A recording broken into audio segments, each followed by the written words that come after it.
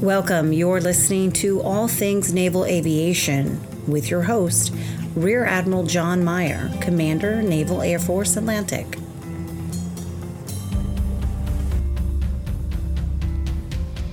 Welcome to All Things Naval Aviation. This is Rear Admiral John Meyer, Commander, Naval Air Force Atlantic, and we've got a special guest with us today.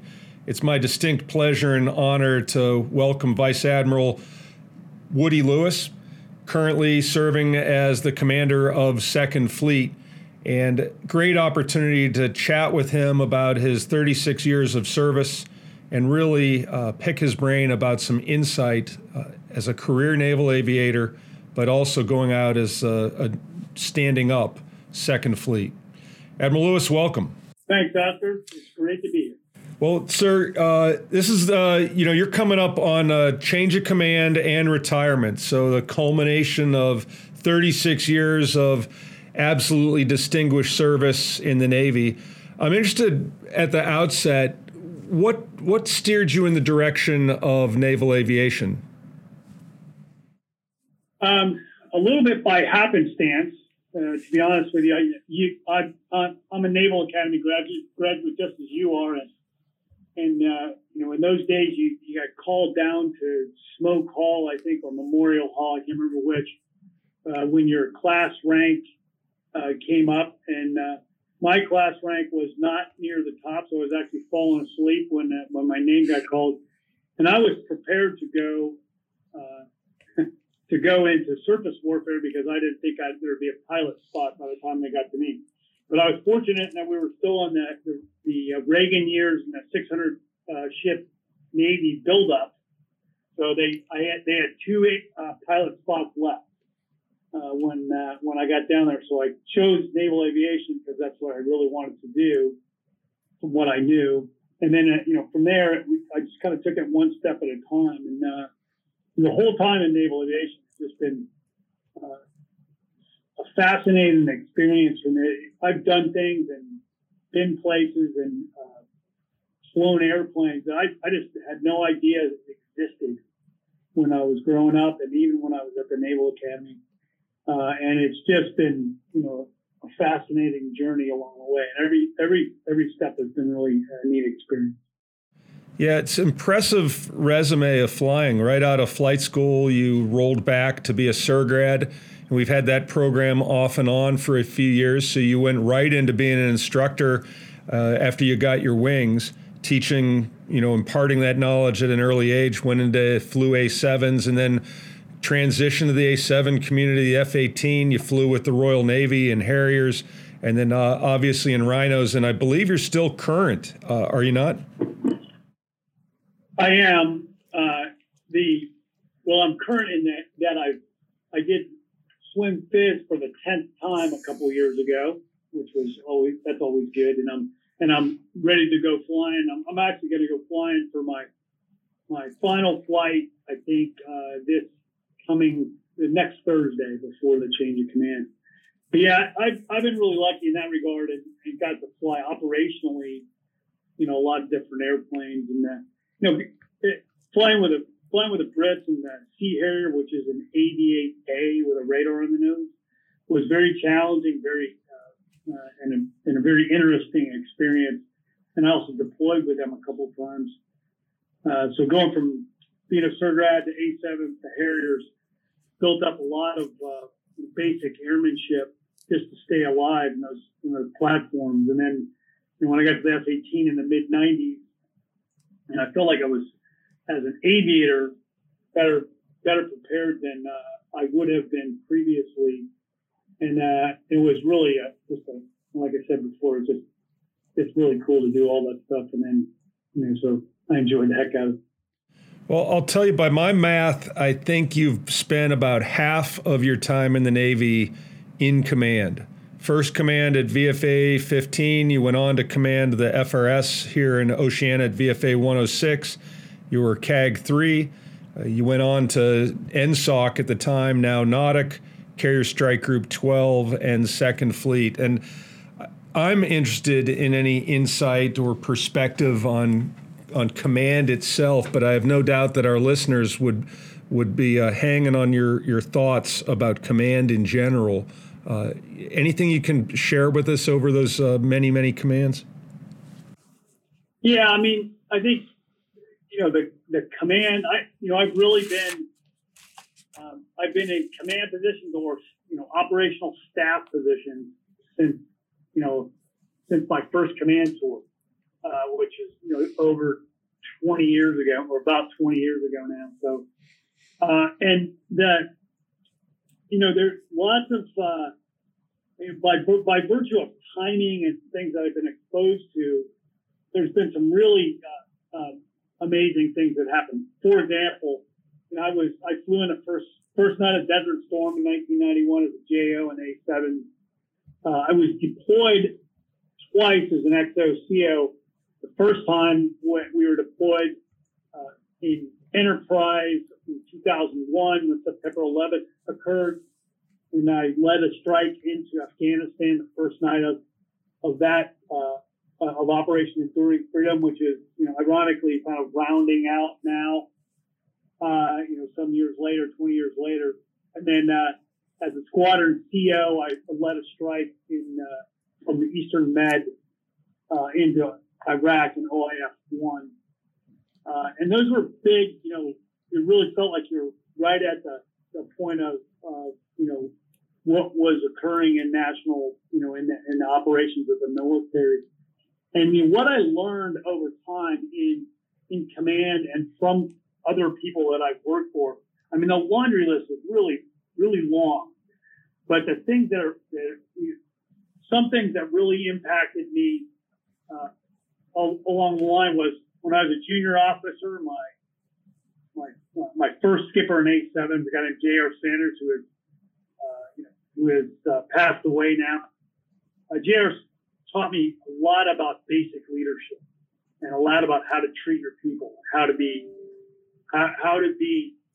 thorough in understanding the airplane, understanding what the mission is, and how those sailors that work, on the flight line contribute to so directly to the mission.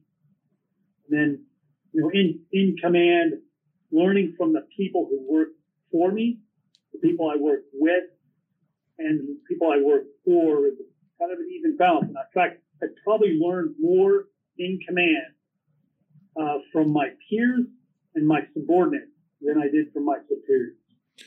And I think that focus, because you really gain an appreciation for what your subordinates do to affect the mission and what your peers do to work as a team. So there's no more exciting thing to be a part of a team. And that's what we have on the waterfront right now with the waterfront team, with all the TICOMs and all the strike group commanders.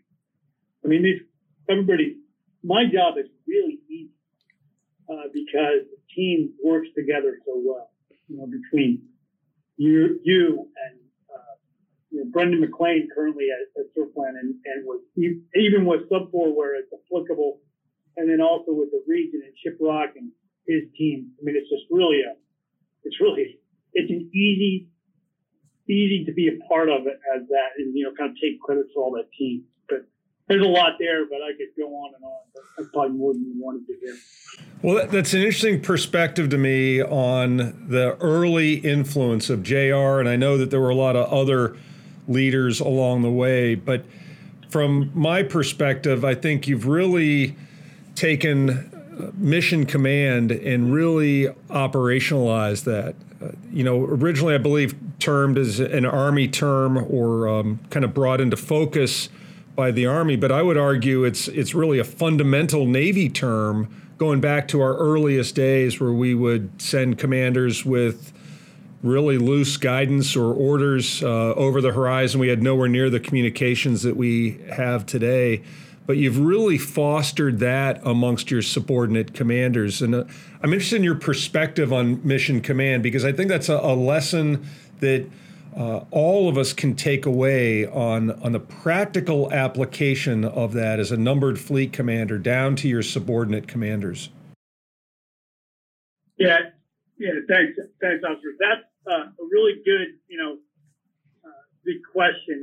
And I would characterize it like this, so kind of in the modern characterization of Mission Command was that documentation, the joint publication that came out on this was when I was on the Joint Staff the first time. It was authored by George Flynn, Lieutenant General, retired now, Marine Corps George Flynn, who was the J7, the first 3-star J7 that we had on the Joint Staff.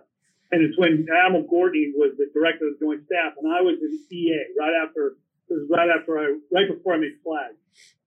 And when he authored this, Dempsey signed it out as the chairman, but it kind of put some structure to, the broad term Mission Command. And then, as we talked about a couple of years back when we were at NWDC, and we kind of walked through this, the practical application to me of Mission Command and how I've seen it work kind of at all levels is it starts with trust. And it starts with trust with subordinates and peers and superiors alike.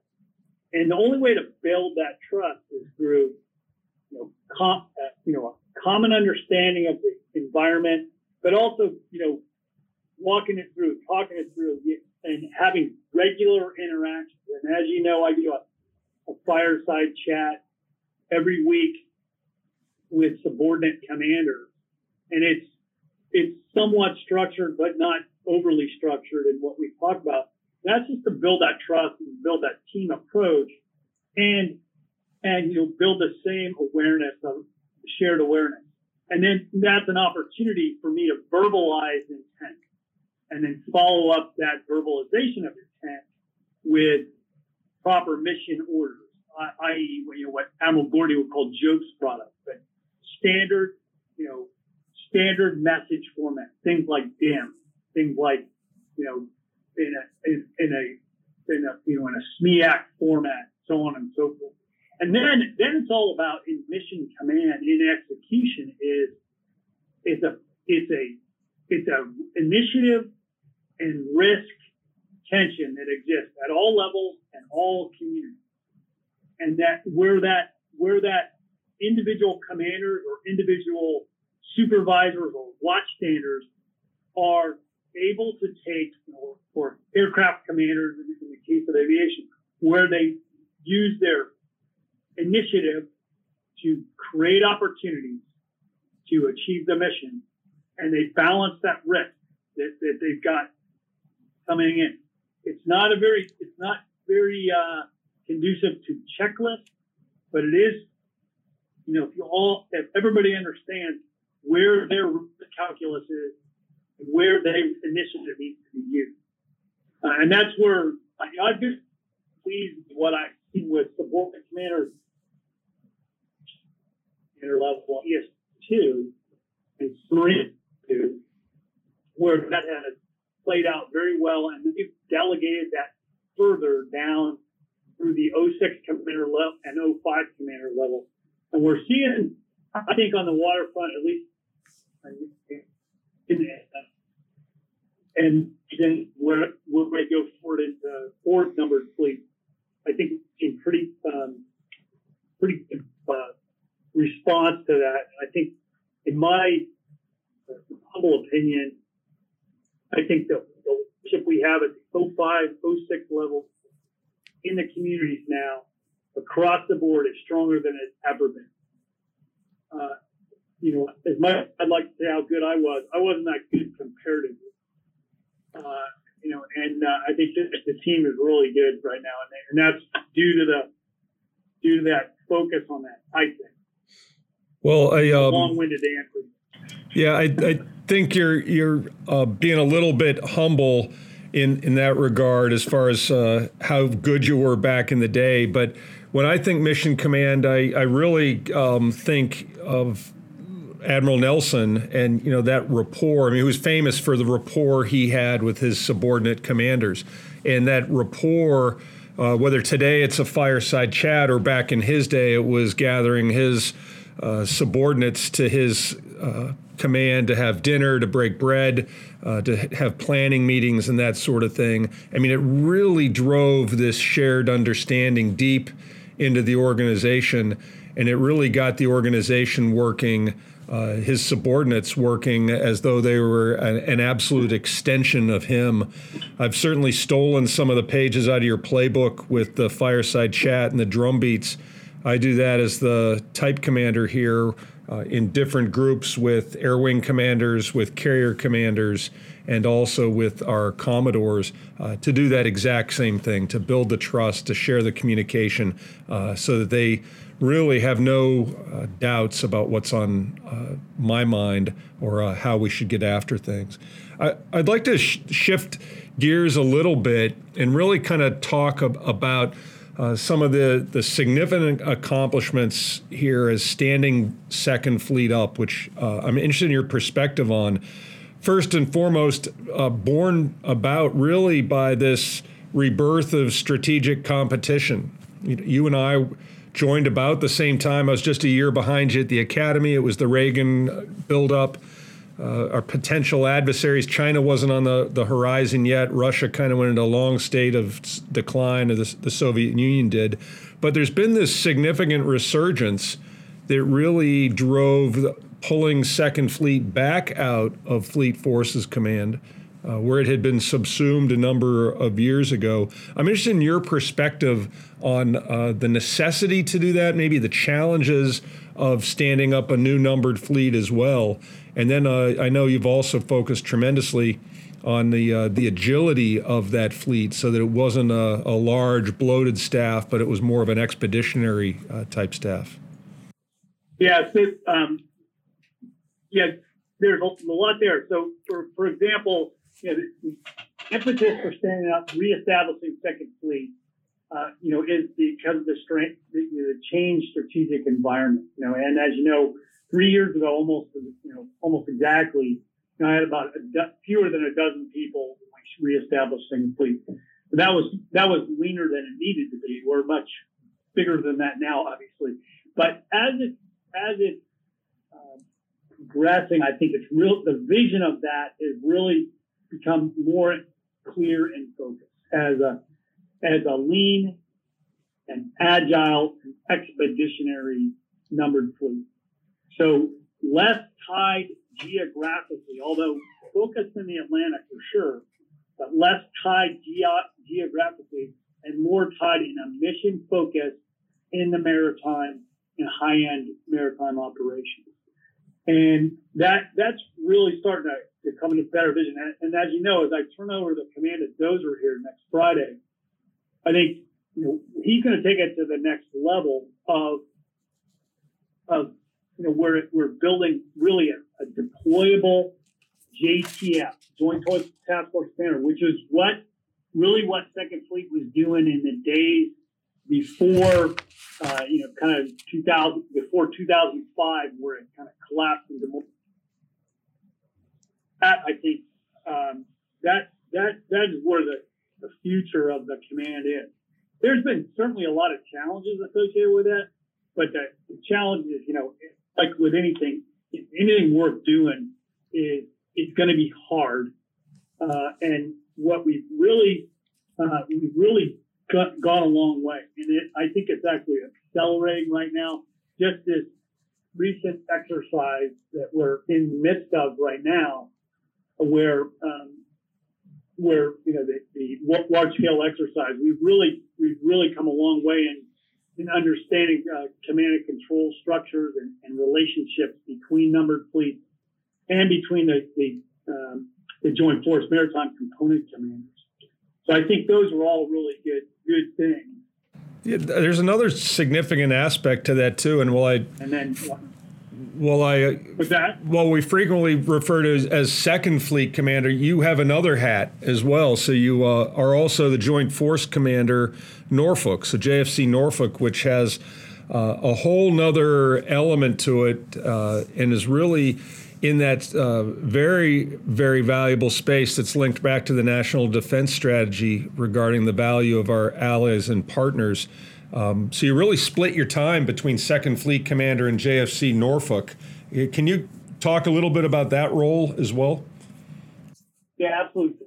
Joint Force Command Norfolk is the first operational command in NATO on North American continent. So there's one of three Joint Force Commands. The other one's in Naples, dual-hatted with Commander Naval Forces Europe, Admiral Burke.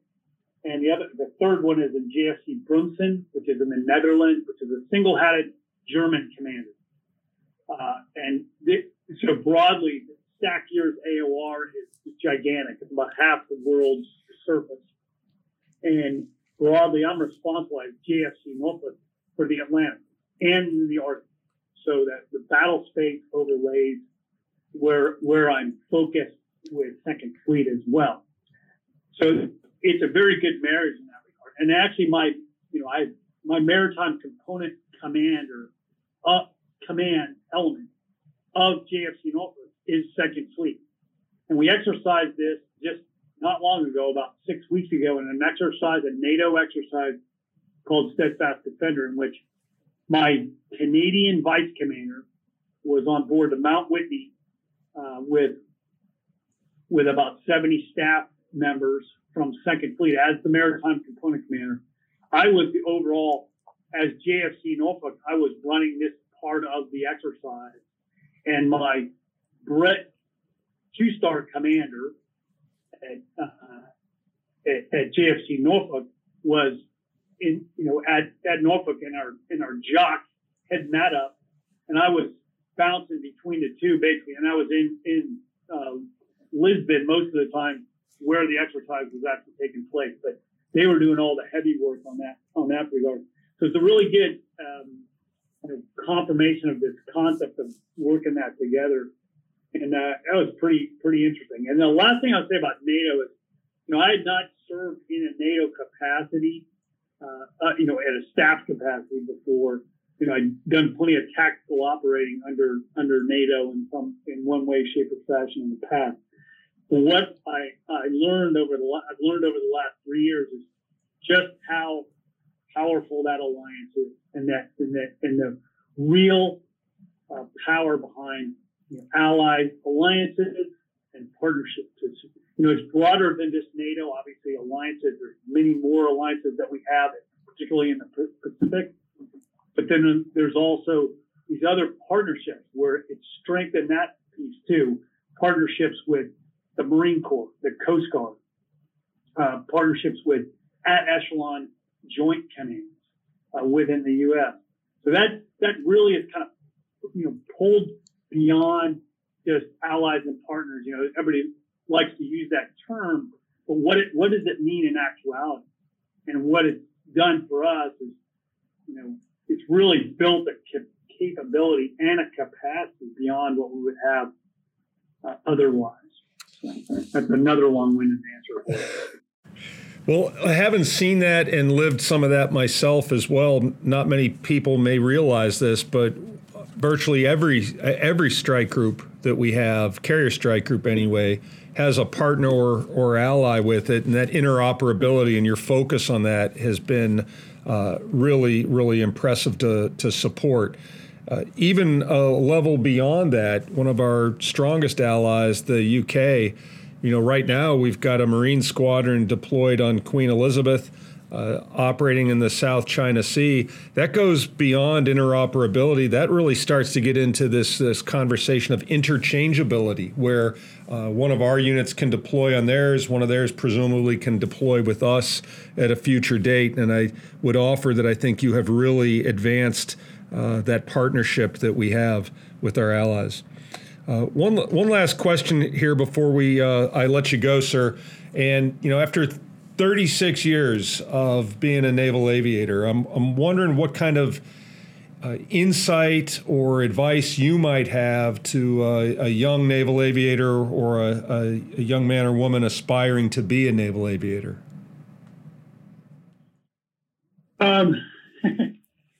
Yeah, that's a good one. So actually, before I go there, let me just one last thing. You mentioned that the about the Queen Elizabeth. During Steadfast Defender, she was the carrier that we went out to and did our Distinguished Visitor Day and all that business. And all these, part of that global carrier force, which is what you're focused on as far as your aircraft carriers, increasing that ACE-ABO of our aircraft carriers, but also that partnering and interchangeability we have. We had the Cavour out here with F-35s. The Spanish have got a capability, the Italians, the Brits, the French, obviously, with their single traditional carriers.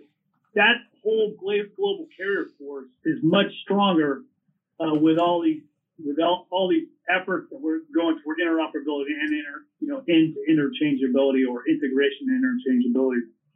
So advice I would give, I would not think too much about career. I would think a lot about where it is you can contribute your God-given skills to the mission directly, and never forget about the people that make it all happen. Because those of us who are lucky enough to be sitting at the controls of an airplane have about thousands of people that do all the really hard work of making that a reality. And so the challenge before leadership as aviators is to really, really understand your machine and understand the people that make that machine work. And never, get too far ahead of yourself as far as what's next. Think about what you can do better in your position that you're currently in. Just as a sea story, I've done everything because I've done that every step of the way, and I've done, my career progression, if you like, is kind of abnormal in many respects. And for example, I asked to go fly A7s when A7 was going away after being a SERDRAC. I asked to go do the exchange tour with the Royal Navy, and everybody's like, "Oh, you're never even going to make lieutenant commander, much less do anything else." I asked to go to Japan as a department head when Japan was not a very popular place to go to. In fact, when I was, I'm down here in St. Augustine right now, we're at a reunion for VFA 192, and Turk Green, one of my personal heroes at Naval Aviation, was the CEO of the Golden Dragons and was also the captain of the Kennedy and the TR, who told me one time when we came back from deployment in 1995 from the Middle East, and we got delayed off of Taiwan for Taiwan Crisis Contingency Operation. It was the USS Independence and USS Nimitz. And this is when we weren't thinking much about the Chinese at all. And I said to Turk, I said, what in the world are we doing? We're not planning to bomb anybody or anything. Because he's like, hey, listen, this is why we have aircraft here. This is why we have this capability, and only we have it. And this strategic capability that we have in aircraft carriers and its scalable capability that comes with its own access, both physical and political, is something that nobody has ever done before, and nobody will ever do it again. And we cannot back off on that capability, because it is critical to national defense and global security. So that's a lot more advice, but individual advice, just keep stroking, don't think much past the weekend. Well, Admiral Lewis, it has been a real honor to serve with you. Years ago, you and I were both in Desert Storm flying off different aircraft carriers. We worked together when I was XO on Truman, several iterations behind Turk Green, by the way, and you were CAG 3. And then I worked for you as you were standing up Second Fleet, and I was at CSG 10, and I've thoroughly enjoyed the opportunity to support you as the Second Fleet commander in my role here at Air Land. It has been an absolute pleasure to serve with both you and Mary over the years. I wish you both fair winds and following seas. Oscar out.